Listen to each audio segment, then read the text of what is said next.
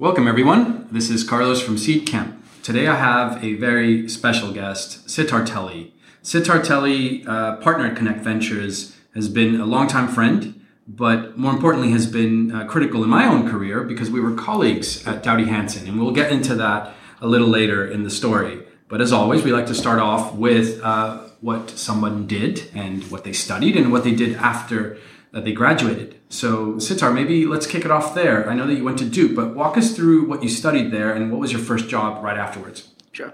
First, thanks for having me.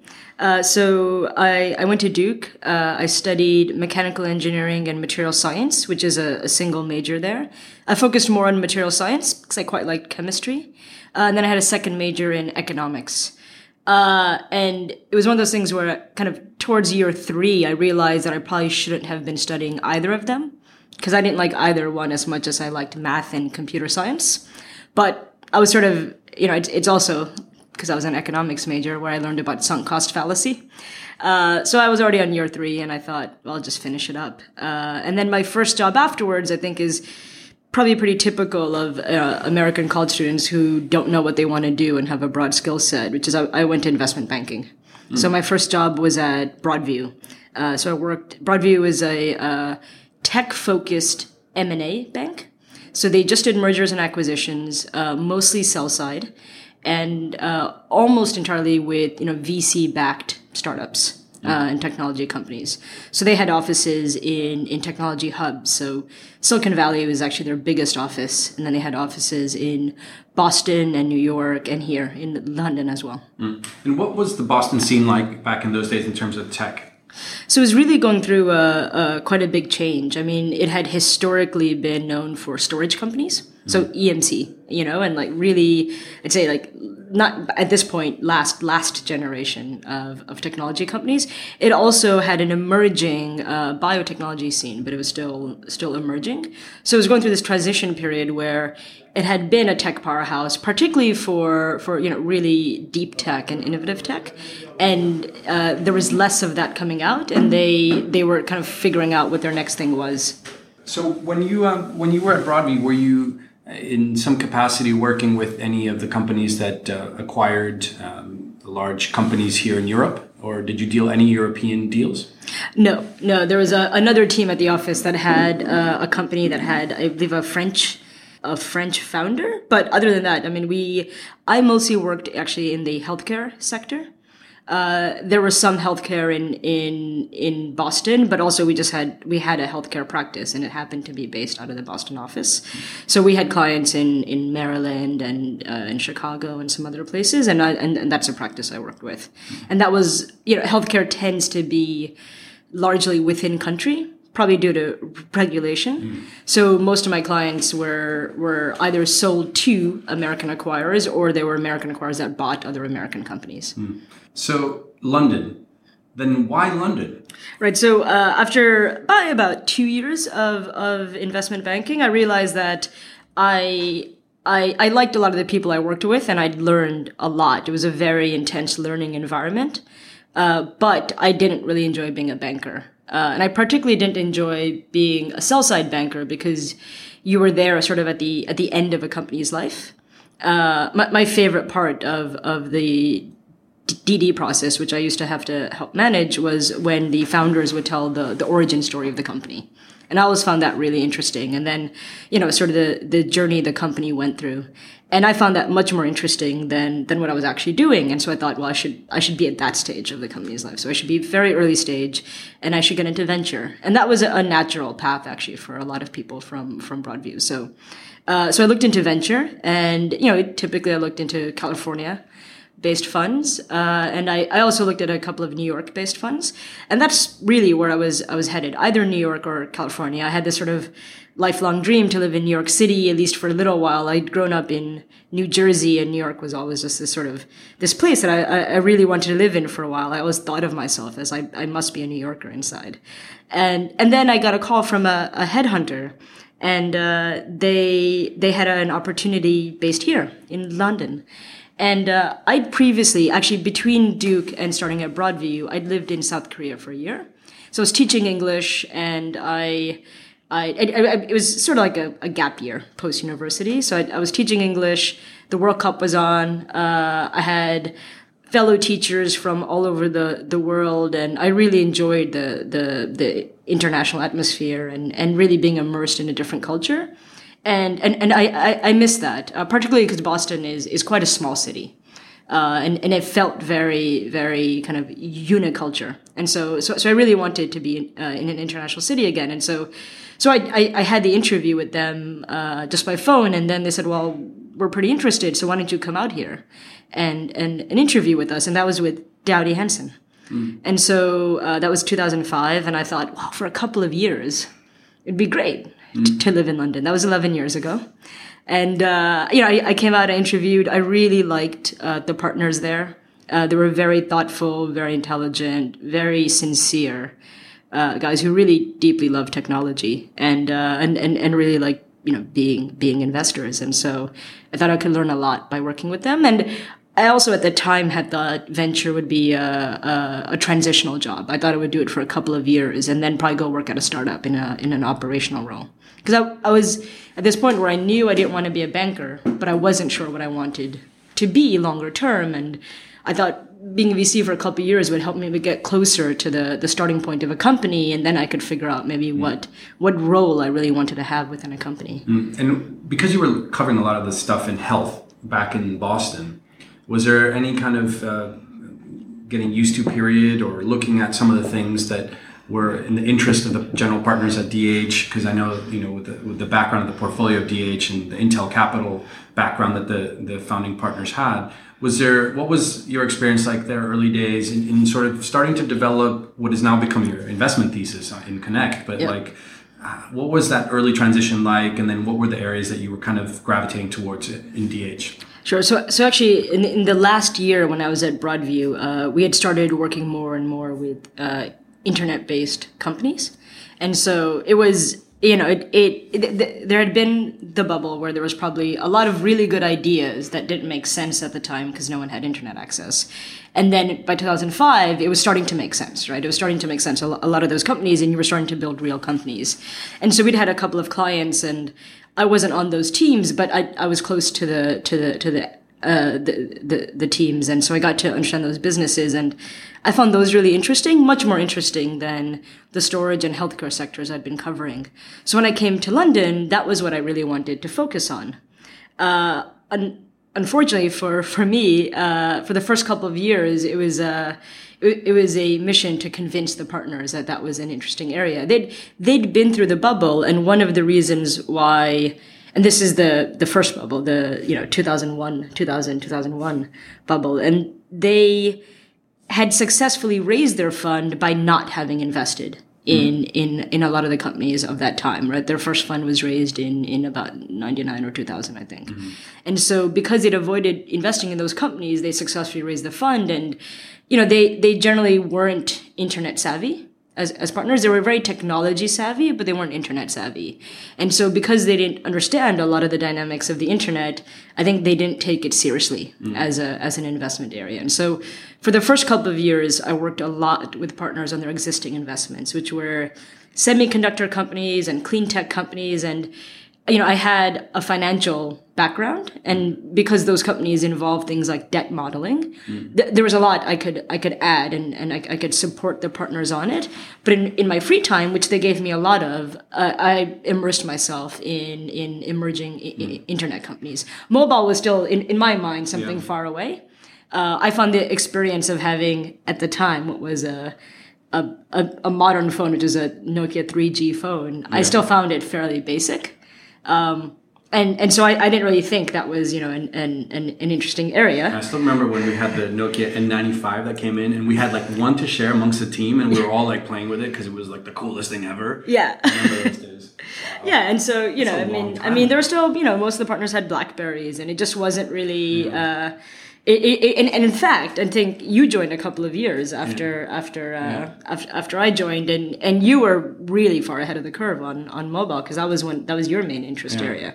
And so it was, and so you went through that too, right? Convincing the partners that these were interesting areas to invest in, not just on the deep tech side, but on the front end side, and that I think there is this idea, especially amongst people that have invested in deeper technologies, that the front end is easy. Mm-hmm. It's an easy thing to do. That building the front end of software is just not that hard. Mm-hmm. And I think that's why a lot of people dismiss user experience as a core competency. Mm. And so for the first couple of years, I supported the partners, but at the same time, I was immersing myself in different areas. And one of the areas I looked a lot at was music, and it was simply because I really loved music, right? So I was at the time still buying CDs, and I would buy sometimes 5 to 10 CDs a week. I mean, I was a major music consumer.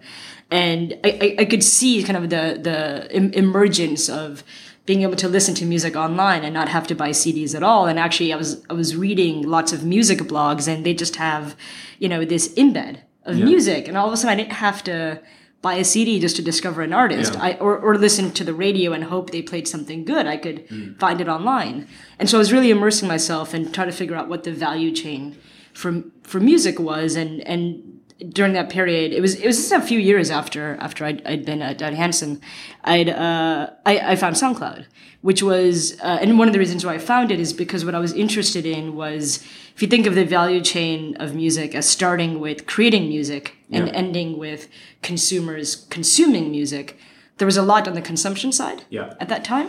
So there was a lot. So Spotify had started, and there was some other. Last FM was around, which is actually one of the first companies I looked at when I joined Doughty Hanson, and they didn't even want to meet with the company. And about a year later, it was acquired for about $280 million. And so when I said I wanted to look at music again, I had a lot of credibility actually with the partners, which really helps when you're a young VC. I think it's almost like wanting to invest in a company that you don't and gets acquired for a lot actually really helps you. Yeah. Almost more than, sometimes even more than actually investing in that company. Yeah. And so I was looking at that space, and there was a lot happening on the consumer side. There was very little happening actually on the artist side. A lot of artist services were still stuck in the sort of client server mode, right? So people would build complex pieces of software, which they would distribute on CDs still, and you would install it, and it would be a digital audio workstation, and that would help you sequence music. There's very little on the artist side that was on the web, and SoundCloud just happened to be one of them. And I was quite lucky because DH only did European investments, and they happened to be based in Berlin.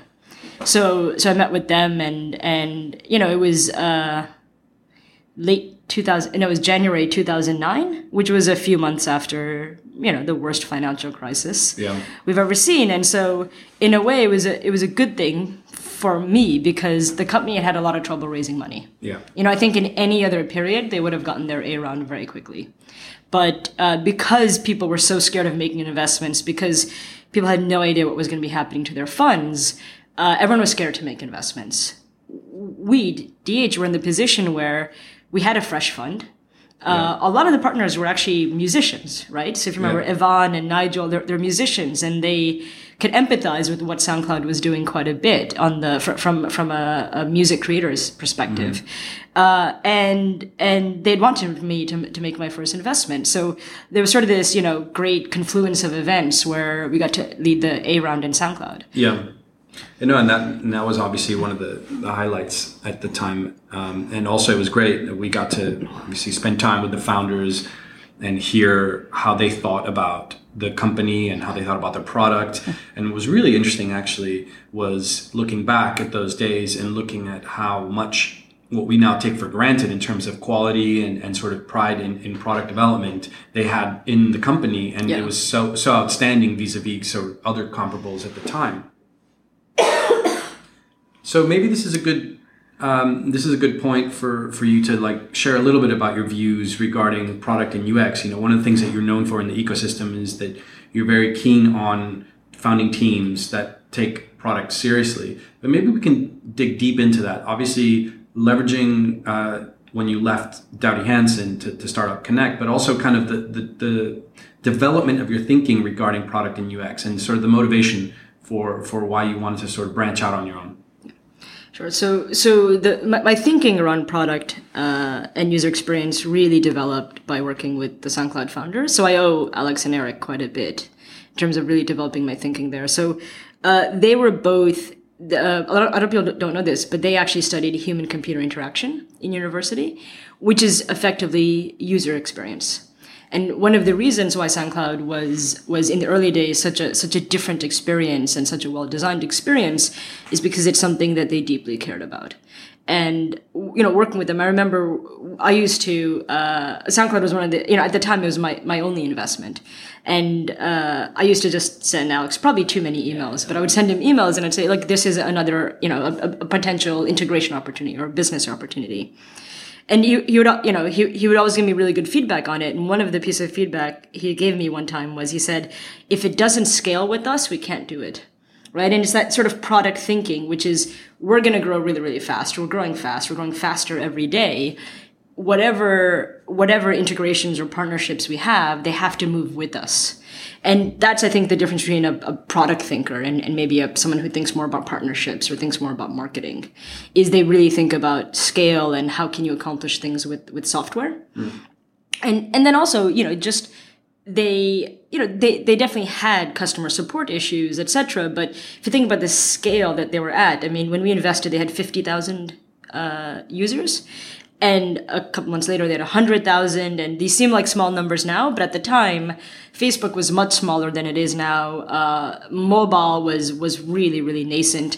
And so growing was a lot harder than it is now. Growing fast was a lot harder than it is now. And so they were reaching pretty big numbers pretty quickly. And they'd never spent money on marketing. And it was really this sort of, this viral growth, which everyone always looks for. And I remember I spent a lot of time thinking about why they were growing so fast and what it was. And I kind of just came to the conclusion that viral is just another word for good.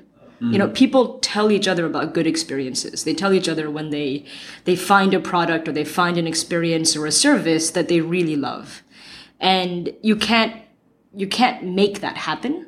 You can add fuel to the fire, but you can't create it.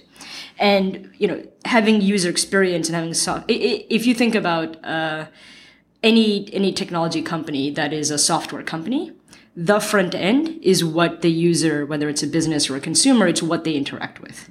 And so if you deliver a great user experience, you're delivering a viral experience, right? You're delivering an experience that is a standout experience. And if you don't deliver a great user experience, you're not just delivering a bad experience to the user, you're also making everything else about the company harder, right? You're creating more customer support issues. You get questions like, how do I do this? Not because it's hard, but because it's not obvious, because you didn't design it in a way that, the user journey makes sense. Part of it is interface design. Part of it is just the flow. It's when you introduce concepts to users. It's a really complex discipline, but putting it at the center of what you do, at the time I thought it really, really affects the initial growth of the company and also how the company thinks about all aspects, how it thinks about marketing, how it thinks about sales, etc. And so, one thing I think we both know is a company's culture is really a reflection of what the founders care about. And if the founders don't care about product and user experience, the company won't either. It's not something you can graft on. And so if if you're looking for product-centric companies, you have to be looking for founders that care about product and founders that care about user experience. And so that was my thing. That was my development around that thesis.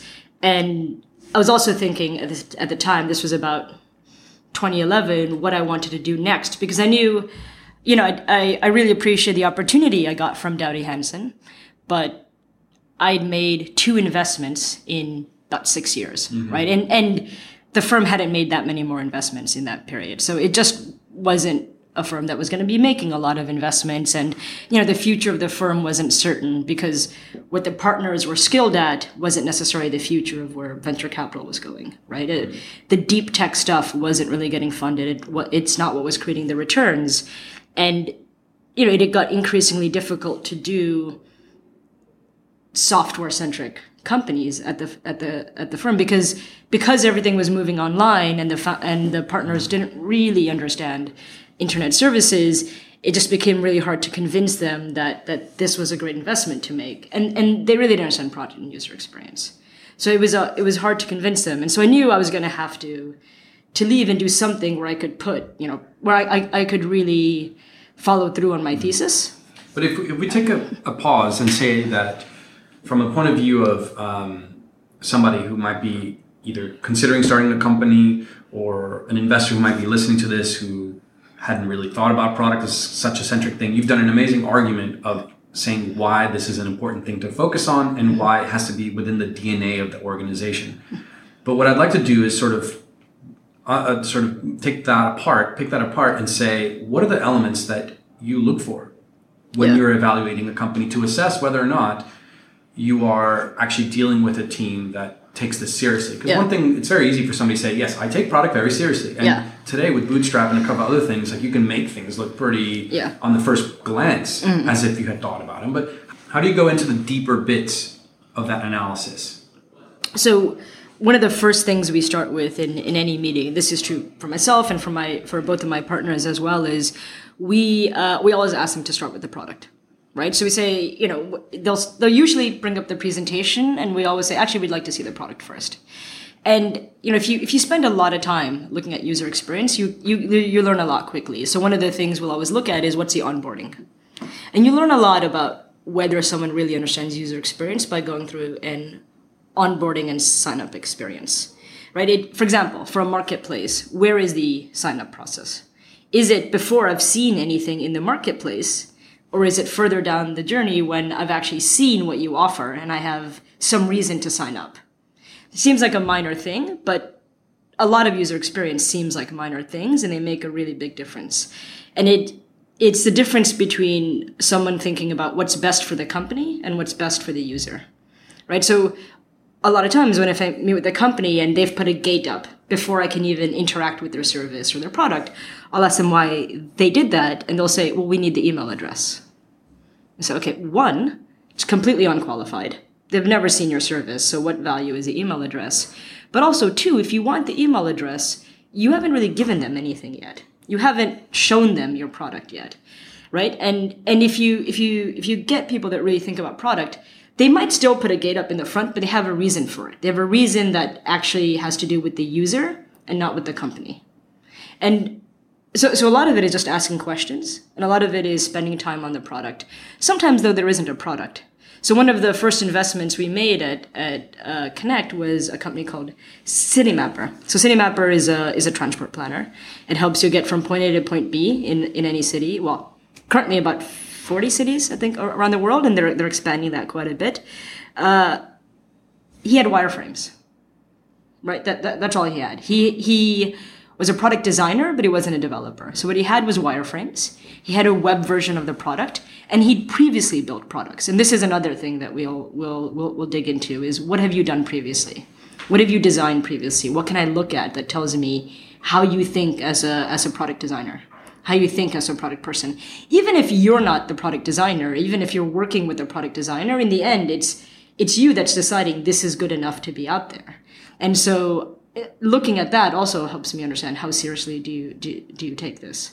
So there isn't a single bullet answer, but it's a discipline you develop over time, I think. And it's one that I think we've gotten better at.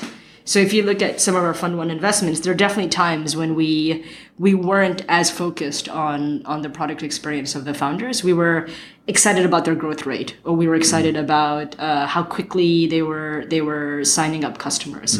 And those aren't bad things; those are really good things. But we compromised on our product focus. And one of the things we've done in the past couple of years is really double down actually on product.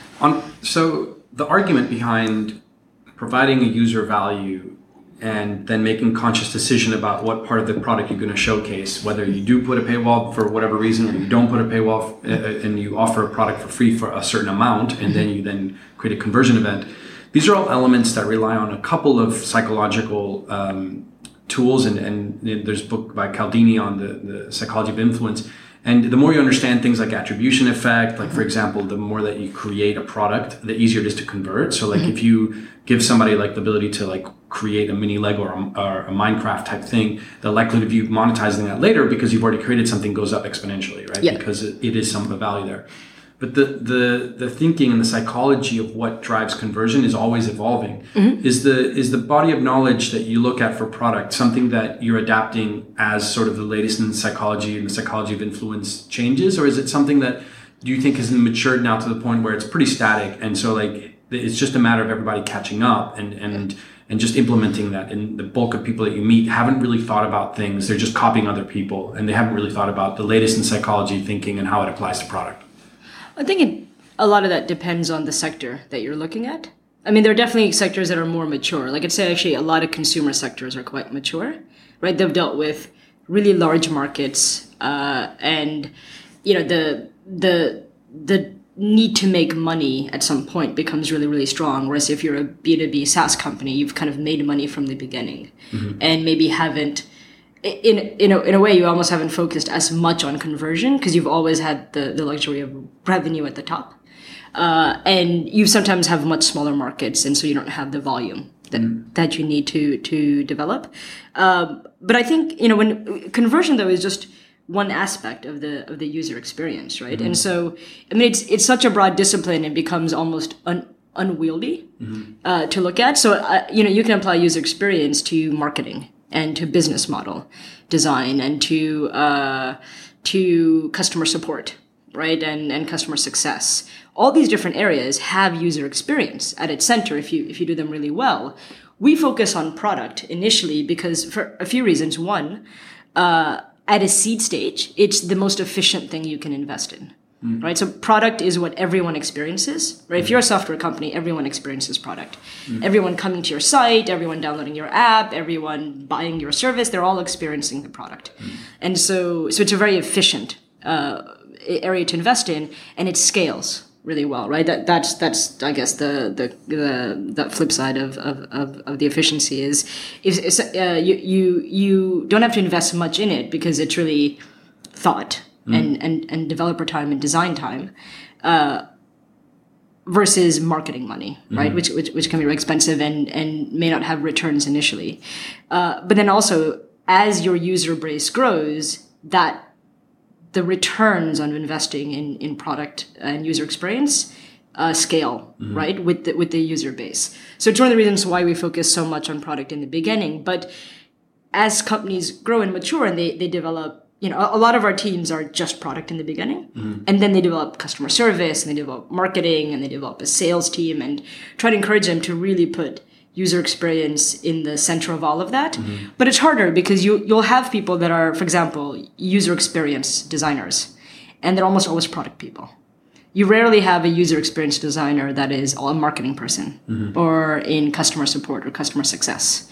And so I think those areas are actually still quite immature in their thinking and development, because a lot of people associate user experience simply with the digital part of the business and not enough with the other functions of the business. So it sounds to me like we're still at early days, just having like what is known to function, to work, to be applied across the organization in a way that maximizes the organization efficiency. Yeah.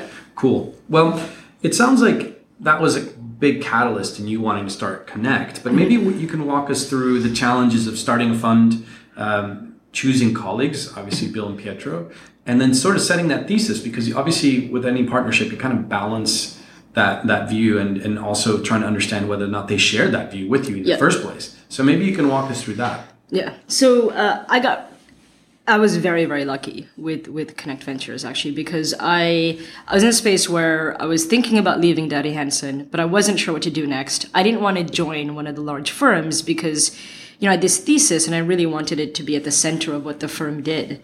And I didn't think that was going to happen if I joined another firm, especially one of the more established ones. You're not going to change what Index does. You're not going to change what Bowlerton does or Excel does. And so, I knew I had to start a firm from scratch, but I didn't even know where to begin, right? I didn't even know how to start. And it's just almost dumb luck. At the time, Doughty Hanson had recently made an investment in a company called Secret Sales. And Connect had already started, actually. So Connect had started in January 2012. They'd gotten off the ground. So Pietro and Bill had raised some initial amount of money. I think it was about 13 million pounds. And they had made their first investment, and it was Secret Sales. And so Bill and I were both observers on the board. And we got to know each other pretty well. And it's this sort of very large, unwieldy board, really long board meetings, like 5-6 hours. And I was always thinking, like, how can I make this better? Because it's not a great experience and it's not very good for the founders. Yeah. And so how can you make it better? And Bill had similar thinking. And so, you know, we were talking quite a bit about it. And then one day he's like, why don't you come by the office and we can, you know, discuss how to make it better. And I went by and they said, actually, we wanted to talk about you joining Connect.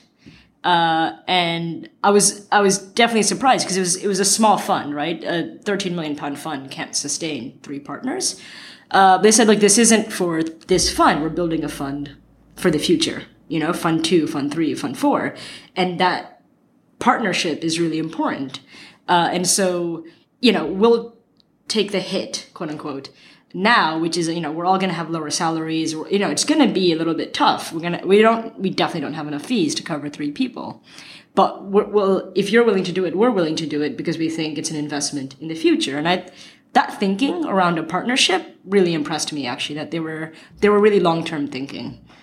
And then there were a few other things. So the second investment they'd made was Citymapper. So I had actually known Azamat for a while. I'd met him at Seed Camp, actually, where he was an intern. And we got to know each other, and he'd pitched me Citymapper, and I was like, look, Downey Hansen's not going to do this. Like, it's just not the kind of firm that's going to do this. You're going to have to talk to someone else, but, you know, what you want to do is super ambitious. You're basically taking on Google. Like, it's really ambitious. I think it makes a lot of sense, because it's a focused product solving a problem, whereas Google Maps is not, and if it is, it's solving a very different problem. And so I thought it was really interesting, but I was actually quite skeptical that he would get funding because it was such a product-centric approach. It's almost like a religion with Azamat, that he's so focused on it. And so I wasn't sure who would support him on that. And then I was on holiday, actually, and I got a call from him, and I said, I got a term sheet. And I said, oh, that's amazing. You know, do you want to like talk about it at all? He's like, well, I have some questions about it. I'm not sure about this. And I really want to negotiate hard on. I was like, look, Azamat, I didn't really think anyone was going to give you a term sheet. So maybe don't negotiate that hard because I'm not sure what your other options are. Like, you don't have a bunch of people at the table. And so, and this seems like a pretty good offer. Like, you know, and it seems really good. I didn't know at the time that it was from Connect. And then a couple months later, I found out that it was from Connect, and I was really impressed because that's a very risky investment to make. Mm-hmm. It was at seed. It was only a few $100,000, but it was so singularly product focused that it really, really impressed me. And then, you know, as we started speaking, companies came up for investment, and I was seeing them and they were seeing them. And so we would see them independendently, and we would talk about them afterwards, and we had very similar thinking around, you know, value chains, where value is in terms of that, in terms of that chain, product thinking, you know, what was the skill set of the founders? Was there a good distribution of skill set? And how much do they really care? And, you know, it at the time, they'd only made a handful of investments, and one of them was Secret Sales, which is really not a product company, right? It's an e-commerce company. Yeah. It had kind of struggled with product for a while, but the other investments they made were quite product centric. And so that and obviously lots of conversations with them, which were quite frank and upfront, really convinced me that, you know, these two guys were building the firm that I would have built if I had like a blank sheet of paper and money. This is the firm I would build. Yeah. And so was in the role, like fully within the role, was Typeform one of those first companies that you... No, Typeform was an investment that we made actually only in 2014. So it's actually one of our more recent investments. Okay. So maybe if we do focus on Typeform a little bit, what are the things that sort of have now been smoothed out in terms of how you review deals now as a team, and that led to something like Typeform being done?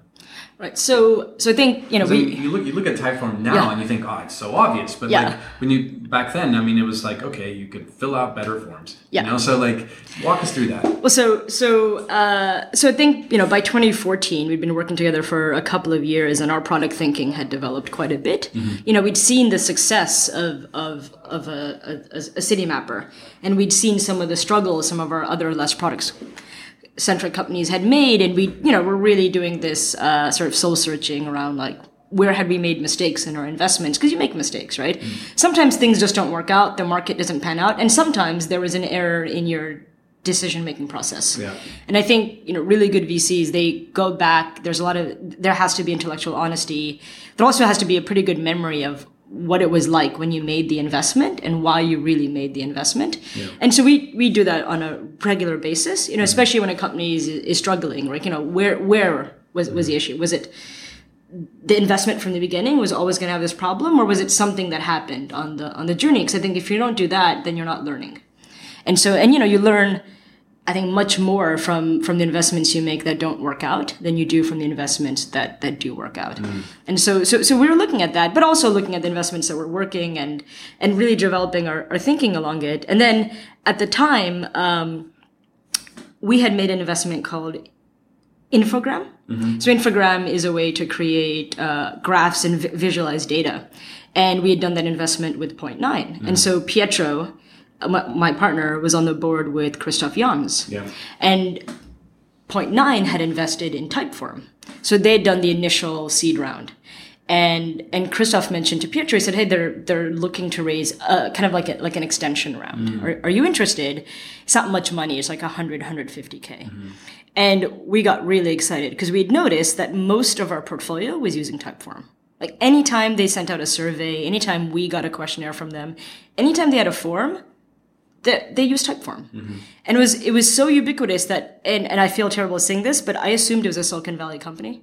I actually didn't even, it was such a good product, and it was such a stark difference in user experience between that and SurveyMonkey, or even between that and Google Docs at the time. I think now Google Docs has actually improved a bit, but SurveyMonkey, I think, still has to struggle a lot. If I push back on that and I look at a business like Typeform and I say, yes, there are many other businesses out there who could fix one element of any one other person's workflow, be it forms, be it sheets, be it graphs, infographics, audio processing, whatever. There's tons of bits of the value chain that can be kind of fixed, but it doesn't necessarily mean that they're going to be a very, very big and valuable company worthwhile of like a seed or Series A investor coming in. Yeah. And I want to understand a little bit how you think about marrying sort of a very product-centric view that sometimes goes down to the nitty-gritty of like a component part that can then scale up into a company, a proper company. Sure. So actually, this would be a good time to talk about kind of what we look for at Connect. So there's three things we look for. So product and user experiences are, I think, our key differentiator. I think the other two things a lot of people look for, which is founder market fit, so founders that really understand the market they're going after, and founders on a mission. And the reason we look for those two things, and I think the reason a lot of VCs look for those things, is it's related to what you're talking about, which is if founders really understand the market they're going after, their horizon is constantly expanding. Right? Because once they get into solving a problem, they start seeing adjacent areas where they can solve problems. And they see deeper problems than you would if you don't really understand that market well. And the founder on a mission it's related, right? You're going to overcome obstacles with a strength and a willpower that you won't if you're just doing this to make money, right? If you're really trying to solve a problem because it bothers you, you're going to. So the founders of Typeform were both designers. And they both had agencies, and they kept having to build forms, like constantly build forms for their clients. And they did so much. And I think they were sharing an office at the time, or they had a joint client, and they had to do a form again. And they thought, why don't we just make a company that makes forms that look good, and you can design them however you want, And one of the things, David Akuniev, who's the co-CEO and the co-founder, and he says, it's you have to ask humanly. There has to be a human interaction. When you have a form or you have a survey, you're asking someone a question. That is that's a very human interaction. And if you look at most forms and surveys, they are inhumane, right? They're not human interactions. And so making the interaction human, and that's something that gets beyond what something looks like, or what should we price it, or what's our marketing strategy, right? It's a philosophy around the company. And that philosophy infects everything they do, from their office design to their marketing strategy to how they hire and onboard employees. It's all done with put the human at the center. And I think that philosophy is something that comes from being, on a mission and being so in love with what you're doing and understanding it so well that it allows you to rise beyond sort of building a point solution, and building a company and building something that's even more than a company. It's really it's like a brand that stands for something. And it stands for something that, when you mention Typeform to people, I don't think they think, oh yeah, it's surveys. They think that's an awesome product, actually. And if you look on Twitter, people actually tweet about how much they love Typeform. It's a form and survey company, right? I mean, it's going to be much more. Like, they're working on some stuff that's really interesting, but if you were to just look at the company as just come in and look at their website, it's a form and survey company. Why are people expressing love for it? And I think that's the kind of thing that you have to see, that it's hard, right? It's qualitative, but when you see something like that, so when we saw our portfolio companies using it, we asked them about it, and they said we would never use anything else. It's just the best thing ever. Like, you use it to ask people questions. They said no, it's amazing, and we get so many responses. And actually, that's a pretty critical thing, right? So, like, why do you do it? Is it because sending out surveys that are pleasant to take is like a really nice thing to do? Yes, it's a really nice thing to do, and you should treat your users well. But also, they get 5 times the responses of a SurveyMonkey, right? So there's a business reason for it. And I actually give this talk where, why does focusing on user experience make business sense? And I think it's actually one of the most compelling reasons to focus on it. Yeah, makes sense. When you look at it at scale, does that mean that you're basically taking a bet that by being such a critical part of the value chain for every company's operation, that there is eventually a large distributed base of using Christoph Jans's methodology of elephant versus flies? Yeah. You've effectively created maybe not a fly, but like something larger than that, rabbits or whatever. Yeah. It's like you effectively created a business that is rabbit oriented. Yeah, well, I mean, there's that, and there's also, there's a few things. So one, we knew that SurveyMonkey does a couple $100 million a year. At the time, they were raising a few $100 million in debt at a, multi-billion-dollar valuation. And so we knew there was a big company there, right? There was market precedent for it. We also knew that company's software and experience was quite dated, right? And there was an opportunity to kind of take it over. But in addition to SurveyMonkey, there were lots of other tools that people use. So the market was actually much, much bigger than just a couple $100 million, which is not a very big market for software. And so, and you look at most companies and even individuals and prosumers, if you will, like people that maybe freelancers, people that have to use surveys professionally, almost everyone needs forms and surveys, right? So it's part of the fabric of the web. And again, one of the reasons why they started it is if you looked around the web pre-Typeform, and even now in some places, you look at a form or a survey online and it looks like it's from 1995, right? It's a part of the fabric of the web and increasingly part of the fabric of mobile, and it hasn't progressed, right? And you run into it all the time. And so when you see something that's so distributed and so embedded in people's user experience, daily user experience, there's a big opportunity there. And so, but there was a revenue precedent for why it was so big. There's lots of forms and surveys companies, though, right? So that's sort of the bet you take, is spending time with the founders, being convinced that they're not just building a company, they really have a vision that they're following, and then convincing them to take much more money that they wanted to, because 150K wasn't going to really be that exciting for us, and it turned out to be great, right? Because we made that investment in 2014, and a year later they raised a $15 million A round from Index, and if they hadn't raised that amount of money, they wouldn't have been able to get that far. Yeah, no, makes sense. Well, let's move to some fun questions. I have 3 fun questions to ask you. I want to kick off, the first one being, what is the one thing you wish you were more of an expert on right now? Ooh, there's the one thing I wish I was more of an expert on. We already know where you're an expert, but what would you be more of an expert on? So I guess what I've struggled with... It doesn't have to be work-related, by the way. Yeah. Oh, okay. Well, I was thinking work. I'm in that mode. So I think what I struggle with a lot is I think in the end everything has a front end and a user experience. what I struggle with a lot is how can we, as a firm that focuses on this, also get into areas that are maybe not at that stage yet, but potentially will be. So this is things like drones or autonomous driving or, areas which are now in the sort of deep tech and development phase where, potentially the front end isn't as important yet, because if you don't solve the deeper problems, it doesn't really matter. But what's the right time for us to start investing in those companies, and should I immerse myself in them now? And I think I should, and it's a very different area for me, and for all three of us, and very different type of thinking. And so I wish I was immersed more into that and more into some of the emerging tech areas. All right, cool. How about if you could be guaranteed one thing in life besides money, what would it be? Anything? Anything. You could be guaranteed one thing in life besides money, what would it be? That's probably an easy happiness. Happiness. Yeah, Happiness. For sure.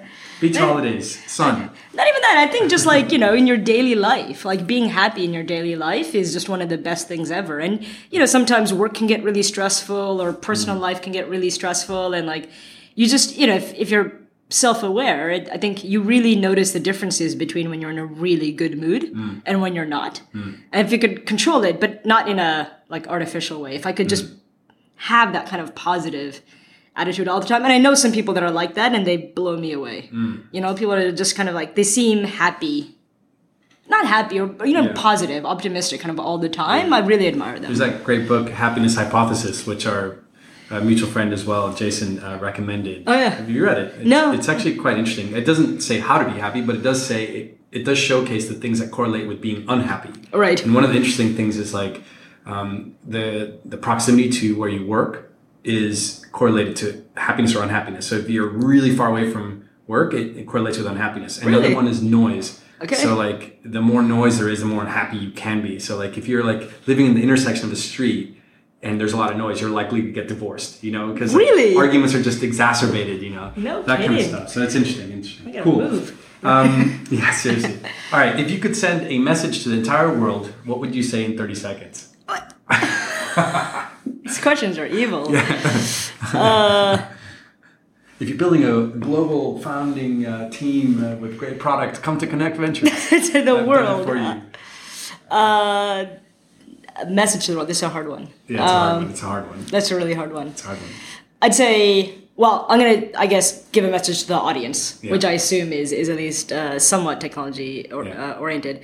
I'd say whatever you're building, try to think about how you can make your users happy. Well, thanks for joining, Sitar. It's always great talking to you and always learn a lot. Bye. Bye.